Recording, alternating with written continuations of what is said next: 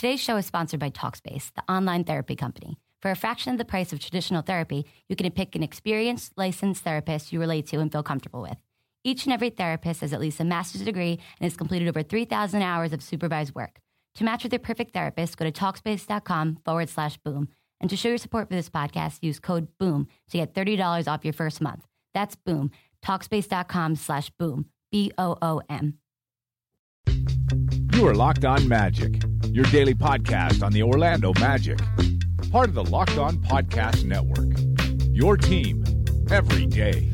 And you are indeed Locked On Magic. Today is March 24th, 2017. My name is Phil Prosper-Knight. I'm the expert and site editor over at OrlandoMagicDaily.com. A happy Friday to everyone. I hope everyone enjoyed Thursday's NCAA tournament action. A lot of good times there, some good games. Just Josh Jackson continues to impress. I am quickly falling in love with him if the Magic want to take him in the 4th or 5th spot, or if he lasts that long. But lots of good basketball, and of course good basketball coming up later today. The Orlando Magic taking on the Detroit Pistons, and then immediately after that, almost immediately after that, UCLA, Kentucky, probably the big marquee game of the Sweet 16. So lots going on with the Orlando Magic. They have their own game, of course, and then they have probably their players who could be part of their future playing in the NCAA tournament. So definitely plenty to keep an eye on this Friday. On today's show, though, we're going to talk a little bit about, not going to talk about the draft. We talked about that on yesterday's show.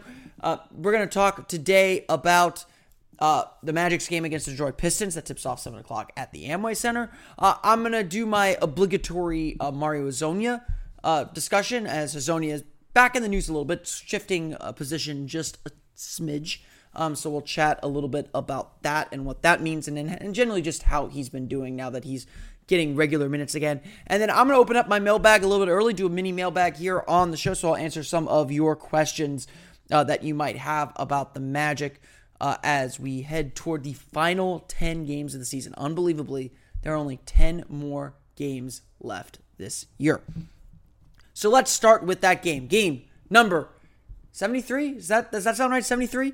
Game number 73, the Orlando Magic taking on the Detroit Pistons. It has been a long time since we've seen the Detroit Pistons. The Magic played them twice up at the Palace of Auburn Hills in Detroit, in Auburn Hills, Michigan, back in December. Probably one of their nicest wins of the season came in Detroit earlier this year. It was actually the last game before that fateful trip to Washington when John Wall scored 50 points. The Magic won the game in a high-scoring affair, and then the defense was never heard of again. So probably the last time the Magic played really good defense was that game at Detroit when the Magic, I think, avenged a defeat to Detroit earlier in the year and picked up a really nice win over what was then thought of as a good Pistons team. A lot's changed with Detroit since then. Number one, Reggie Jackson's been in and out of the lineup. He had the injury earlier, came back.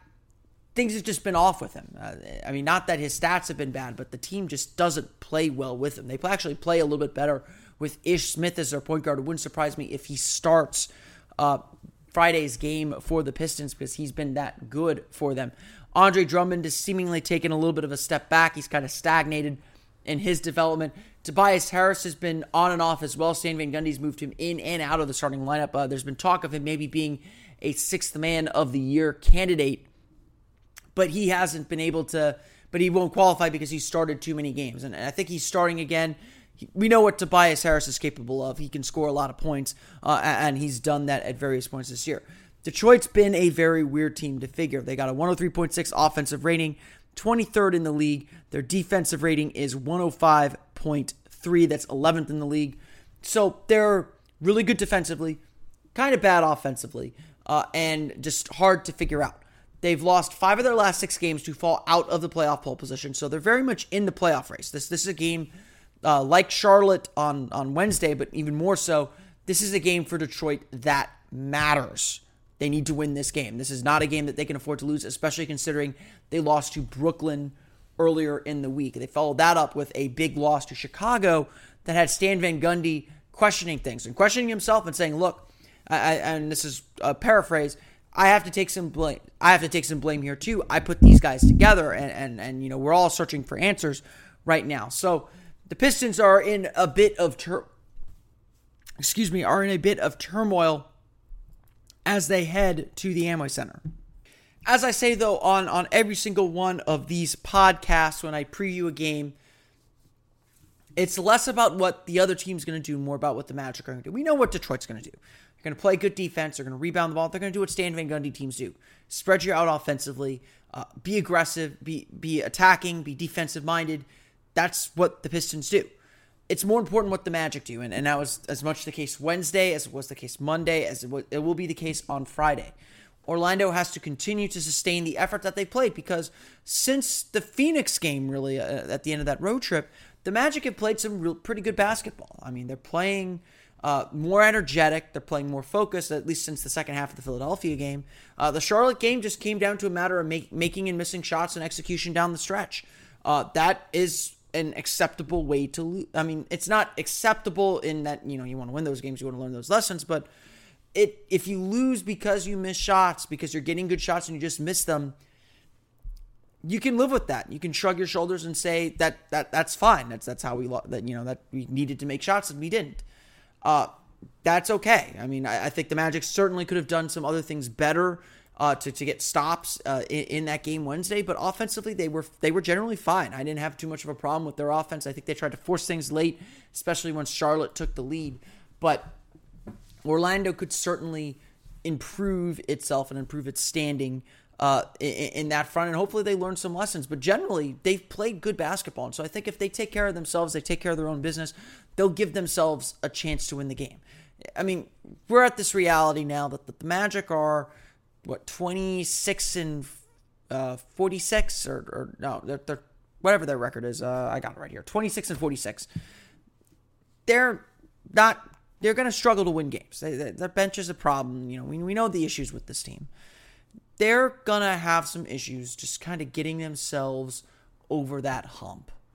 And so they've got to take opportunities when they can get them and put themselves in position to win. They put themselves in position to win, then it's a coin flip. And I think that's where the Magic need to get themselves out. Now, obviously, Detroit's struggling. So if you can pounce on them, you pounce on them. And I know what people are saying behind me, but I don't care. I'm worried about this game, and I think if the Magic can take care of their business, take care of their game plan, focus in, they have a real shot to win this game against Detroit. They've beaten them before. Why not? Why can't they beat them again? And the Magic match up a little bit better with them now that they go smaller as well. Although Markieff Morris is an interesting matchup as a small forward. And that's kind of where this game is at. Should be an interesting one. 7 o'clock at the Amway Center, as always. Game is on Fox Sports Florida, as well as the Fox Sports Go app and NBA League Pass if you get it. Ace is the place with the helpful hardware, folks. It's Ace's biggest LED light bulb sale of the year.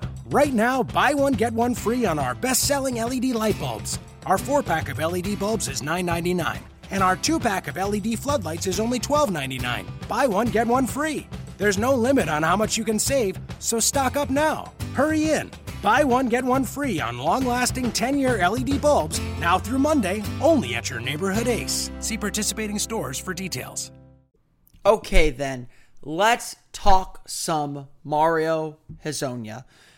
It's always good to check in on Hezonja. I think he's kind of he's all year been a little bit of the flavor of the month. I mean, I think everyone knows top 5 pick from last year. Everyone loves potential. Everyone, it's kind of backup quarterback syndrome. Everyone wants to see him play and wants to see him succeed.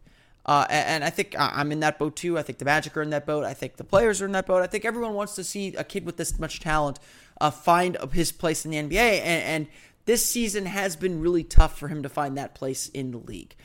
He came into the league as a shooter, and this season he struggled to shoot. He's shooting 29.9% from beyond the arc, 35.6% from the floor. Essentially, the thing that's holding Hezonja back is his inability to shoot.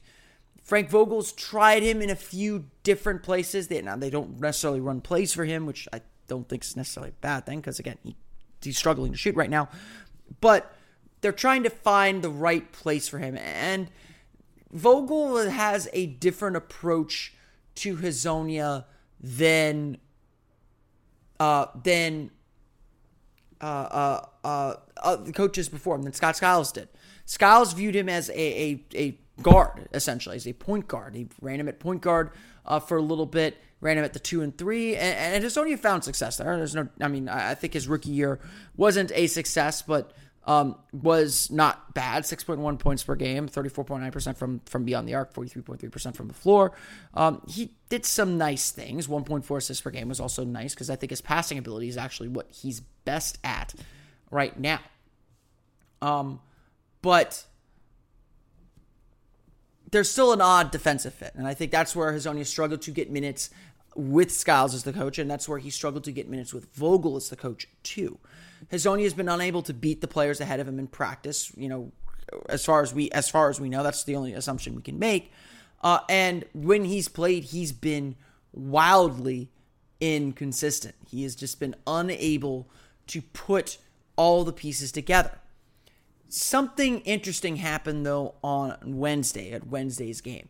Against the Hornets, Jeff Green was out with back spasms, and Frank Vogel, who has said he considers Hezonja more of a small forward, power forward type rather than a guard, played Hezonja large minutes at power forward. It was interesting to say the least, and Hezonja shot only 3 for 12 from the floor, but it did seem like he got space for other players, and was able to get open shots. He was just perhaps moving a little too quickly, which young players often do.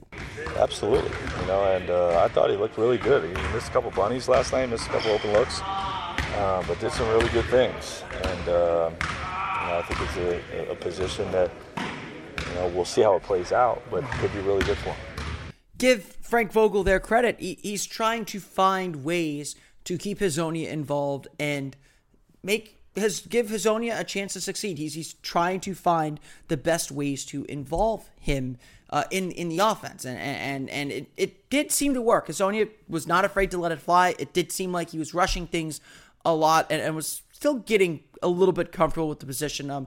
As Vogel has said when he was talking about Aaron Gordon, and I asked Hezonja about this. I'll play a clip from him in just a moment here too.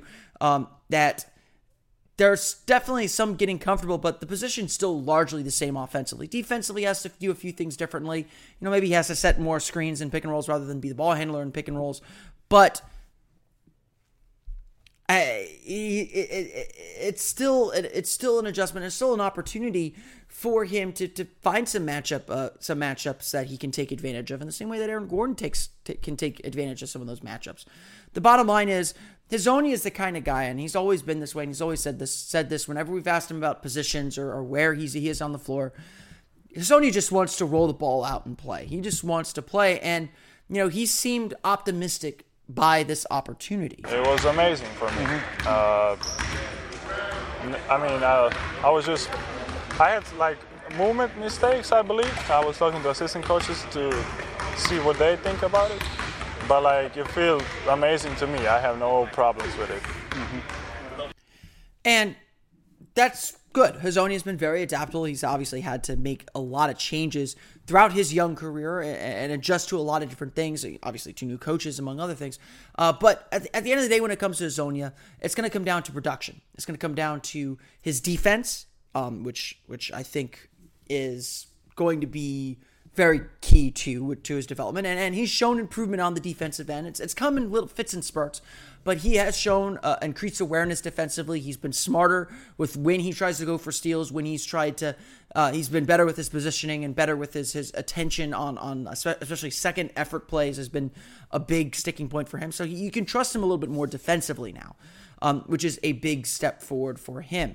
On top of all that, you gotta just. It comes down to now doing the right things, making the right reads, and then making shots. He's got to produce. And right now, Hezonja is still struggling to shoot the ball. And that's really his NBA skill. And when you take the camera back a little bit, when you scale back and look at the bigger picture of Mario Hezonja, he is still, it seems, very critical to what the Magic are trying to do and what the Magic are trying to build. We all know that the Magic's bench right now is just a mess. And they need to find production off the bench anywhere they can get it. Terrence Ross and Evan Fournier are likely here to stay. There's certainly a possibility that the Magic draft another wing player. Regardless of any of that, the Magic are not relying on a rookie next year to support them.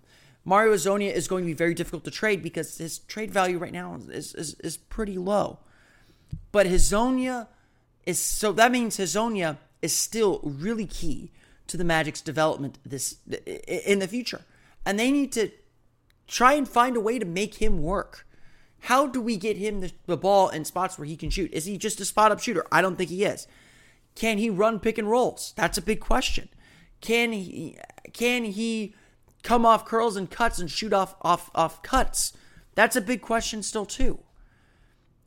And it's not entirely clear how the Magic answer these questions, because every time they've tried something with Hezonja, it seems to work for a little while and then it stops, or it just doesn't work at all. The only place that I know Hezonja is very successful is in transition, where he is a really good passer. And we saw that dime he made to Bismack Biyombo, and I think even taking some power forwards off the dribble will help him unleash some of that passing, because he's got the height to look over power forwards. And he's got the speed to get past them. And kind of like Aaron Gordon, where he's more effective off the dribble against slower defenders, frankly. Hezonja's development is going to continue to be a major storyline for this year and for the summer, assuming he stays with the team, which again, no reason to think he won't. And there's no reason to think the Magic won't pick up his option for his fourth year anyway. So they're still very invested in Mario Hezonja. And finding a way to make it work with him is absolutely critical to the team's success moving forward. I don't know the answer to this. I don't know how they get him to work. It's not just simply giving him a longer leash.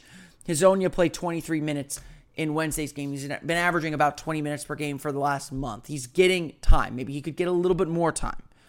And I know there's people who think CJ Watson needs into his minutes, but Frank Vogel doesn't view him as a 2. He's playing the 3 or the 4.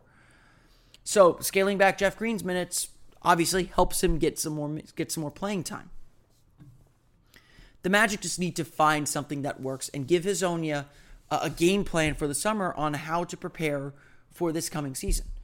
We know that he can put in the work. He's a hard worker by all accounts. Bill Burgos did an interview with Steve Ashburner of NBA.com and said Mario Hezonja won the team's Iron Magic Award for best improvements in the weight room. There's plenty of opportunity for Hezonja to improve everything, and he knows that. I think he recognizes all of that too. There are some adjustments he has to make to playing power forward, and we'll see if this experiment continues. This is the time of year to make these experiments, to try these things when the games are relatively low stakes. Obviously, the Magic are trying to win these games, but that doesn't mean they can't try some new things out as well. Orlando does have to figure this out. They do have to have a plan and understand what Hezonja can give them next year as they're building the roster. If they feel confident that Hezonja can take that step up, that's one less piece they need to add to get where they want to go. So far this year, it's been really tough to say that he can add that piece and be anything more than a spot-up shooter, which he struggled with as well. Hezonja has a lot of talent, no doubt about it. But he has to begin showing it on the floor if he's going to find success and be a part of this team moving forward. Okay, let's move on to the fun part of the show. We're going to do a mini mailbag here. I'll have the Orlando Magic Daily mailbag coming out in a week. But I do want to answer a few questions that I've been getting. I'll try and keep this brief. This one comes from Jonathan Leonard. He left this in the comments on OrlandoMagicDaily.com. What is the Magic's biggest position of need? And, I kind of tailored the mailbag questions I was looking for after the draft, so I'll answer it this way.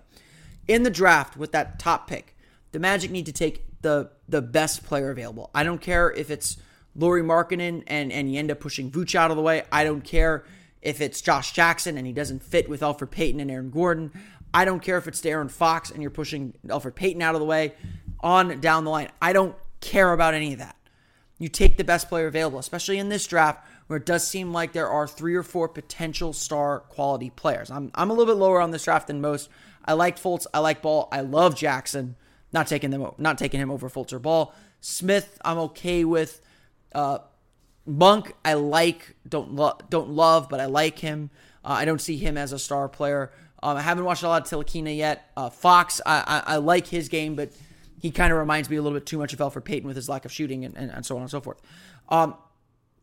So you take the best player available in the draft. Now, specific positions of need. It's less positions of need because I think the Magic have right now 5 guys who can at least spot start for you. They have 5 starter caliber players, but they don't have that one kind of driving force. And this is what we've talked about for so long among Magic fans. It's not so much that they need to target a specific position and say, oh, we need to improve our point guard position. They need to improve every position because they got role players there, essentially. No offense to the players on the Magic. They're trying. But everyone complains about Evan Fournier being a ball hog too much and not passing the ball. That's not what he's good at. And the Magic have had to ask him to be their primary perimeter scorer when he's not capable of doing that. So mainly, I think what the Magic need is they need a primary perimeter scorer. They need someone who's going to be able to break his man off the dribble with 5 seconds left on the shot clock and get his own shot. And pretty much make the defense focus in on him and crowd him and double team him and open lanes up for other players. I think that's really what the Magic need more than anything else. Markelle Fultz, Lonzo Ball fit that bill. Josh Jackson fits that bill. Dennis Smith Jr. definitely fits that bill. So that's 4 players already that really do fit that need that the Magic have. And I get that's why a lot of people say the Magic should be tanking to ensure they get a top 4 pick. There's nothing they can do to ensure they get a top 4 pick, honestly. I mean, even if they finish 4th, that it's out of their control whether they get that pick. But they sneak into the top 3, they're going to get a good player. There are a lot of other good players in this draft as well. I'm sure I'm blanking on some of them as I've begun to do a little bit more of my draft study. Jason Tatum, completely slipped my mind. He's another guy who showed at Duke he can create his own shot and even extend out to the 3-point line, maybe even the NBA 3-point line. Works a little bit more in between, which I think you need from a star player. You need a star player who can make mid-range jumpers because those are the tough shots that star players have to be able to make. So again, that's 5 players. You go Fultz, Ball, Jackson, Tatum, Smith. Those are 5 quality players that you can get, regardless of position, that can help the Magic, I think, relatively immediately. It may take some time, but they'll give the Magic something that they don't quite have yet. Someone asked, I'm not going to answer that one here. The big question that I think a lot of people have here as well is why does every other team but the Magic tank? And I think I've addressed this several times on the podcast. Justin Romaine at Romaine_Justin asked this on Twitter a few days ago. And he said, quote, answer this. Why does every other team but Magic tank? They don't seem to care about building a winning culture. LA, Philadelphia, Sacramento, everyone assumes they're tanking. Now, I think I spelled this out. I hope I spelled this out earlier on the podcast. I put it up in my Power Rankings Roundup. What I think tanking kind of is. If you watched Philadelphia on Monday, you can't tell me those players don't care about winning. Sure, the Sixers were a skeleton crew, lots of young guys, no Jahlil Okafor who's hurt. You can call that tanking. That's administerial tanking. But those players cared about winning that game. And I wasn't in their locker room, so I can't say that they were crushed that they lost. But they were playing to win that game. And so generally, teams that are quote-unquote tanking are just making a conscious decision to maybe play young players over veterans, shut down guys with injuries, that kind of stuff. I have no problem with that. I have no problem with that philosophically. If that happens, it happens. But the reason why it feels like the Magic aren't tanking is they have no young guys they need to play. You're not benching Bismack Biyombo to play Steven Zimmerman because Bismack Biyombo is part of your team's future. He's on a 4-year deal. He is not going anywhere. It does you no good to sit him. You need to figure out how best to use him in this new style that you're playing. The Magic have other goals they want to accomplish the rest of the season. They want to see if they can play this fast-paced transition style. And in order to see if it works and decide how they want to build next, they need to see if they can win a few games doing it. See how it looks. You might say, okay, don't play Jeff Green. What's he giving you? Who are you playing besides him? Now that Mario Hezonja is playing power forward a little bit more, don't be surprised if Green is out a little bit longer with these back spasms. If it looks like Hezonja is going to work here. And certainly, I think that there is a fair argument to be made. CJ Wilcox should play over CJ Watson at the 2 if Watson's going to get minutes at the 2. Because Watson's on a non-guaranteed deal next year, and I don't know if the Magic are going to keep him around either. So there are definitely some things the Magic could do to, maybe grease the wheels a little bit as far as trying to pick up lottery, not necessarily pick up lottery balls, but look at young players, which are probably worse than your veterans, and that will give you a worse chance of winning. But again, you look at Sacramento, the way they play right now. Skal Labissiere is killing it. Buddy Hield's killing it. They aren't playing some of their veterans for sure, and they're probably a worse team for doing that. But that team is playing hard. And so the bottom line of this is we're talking about bad teams here. The Magic can throw out their best lineup, and they're still more likely to lose than they are to win. Because your record is what it says it is.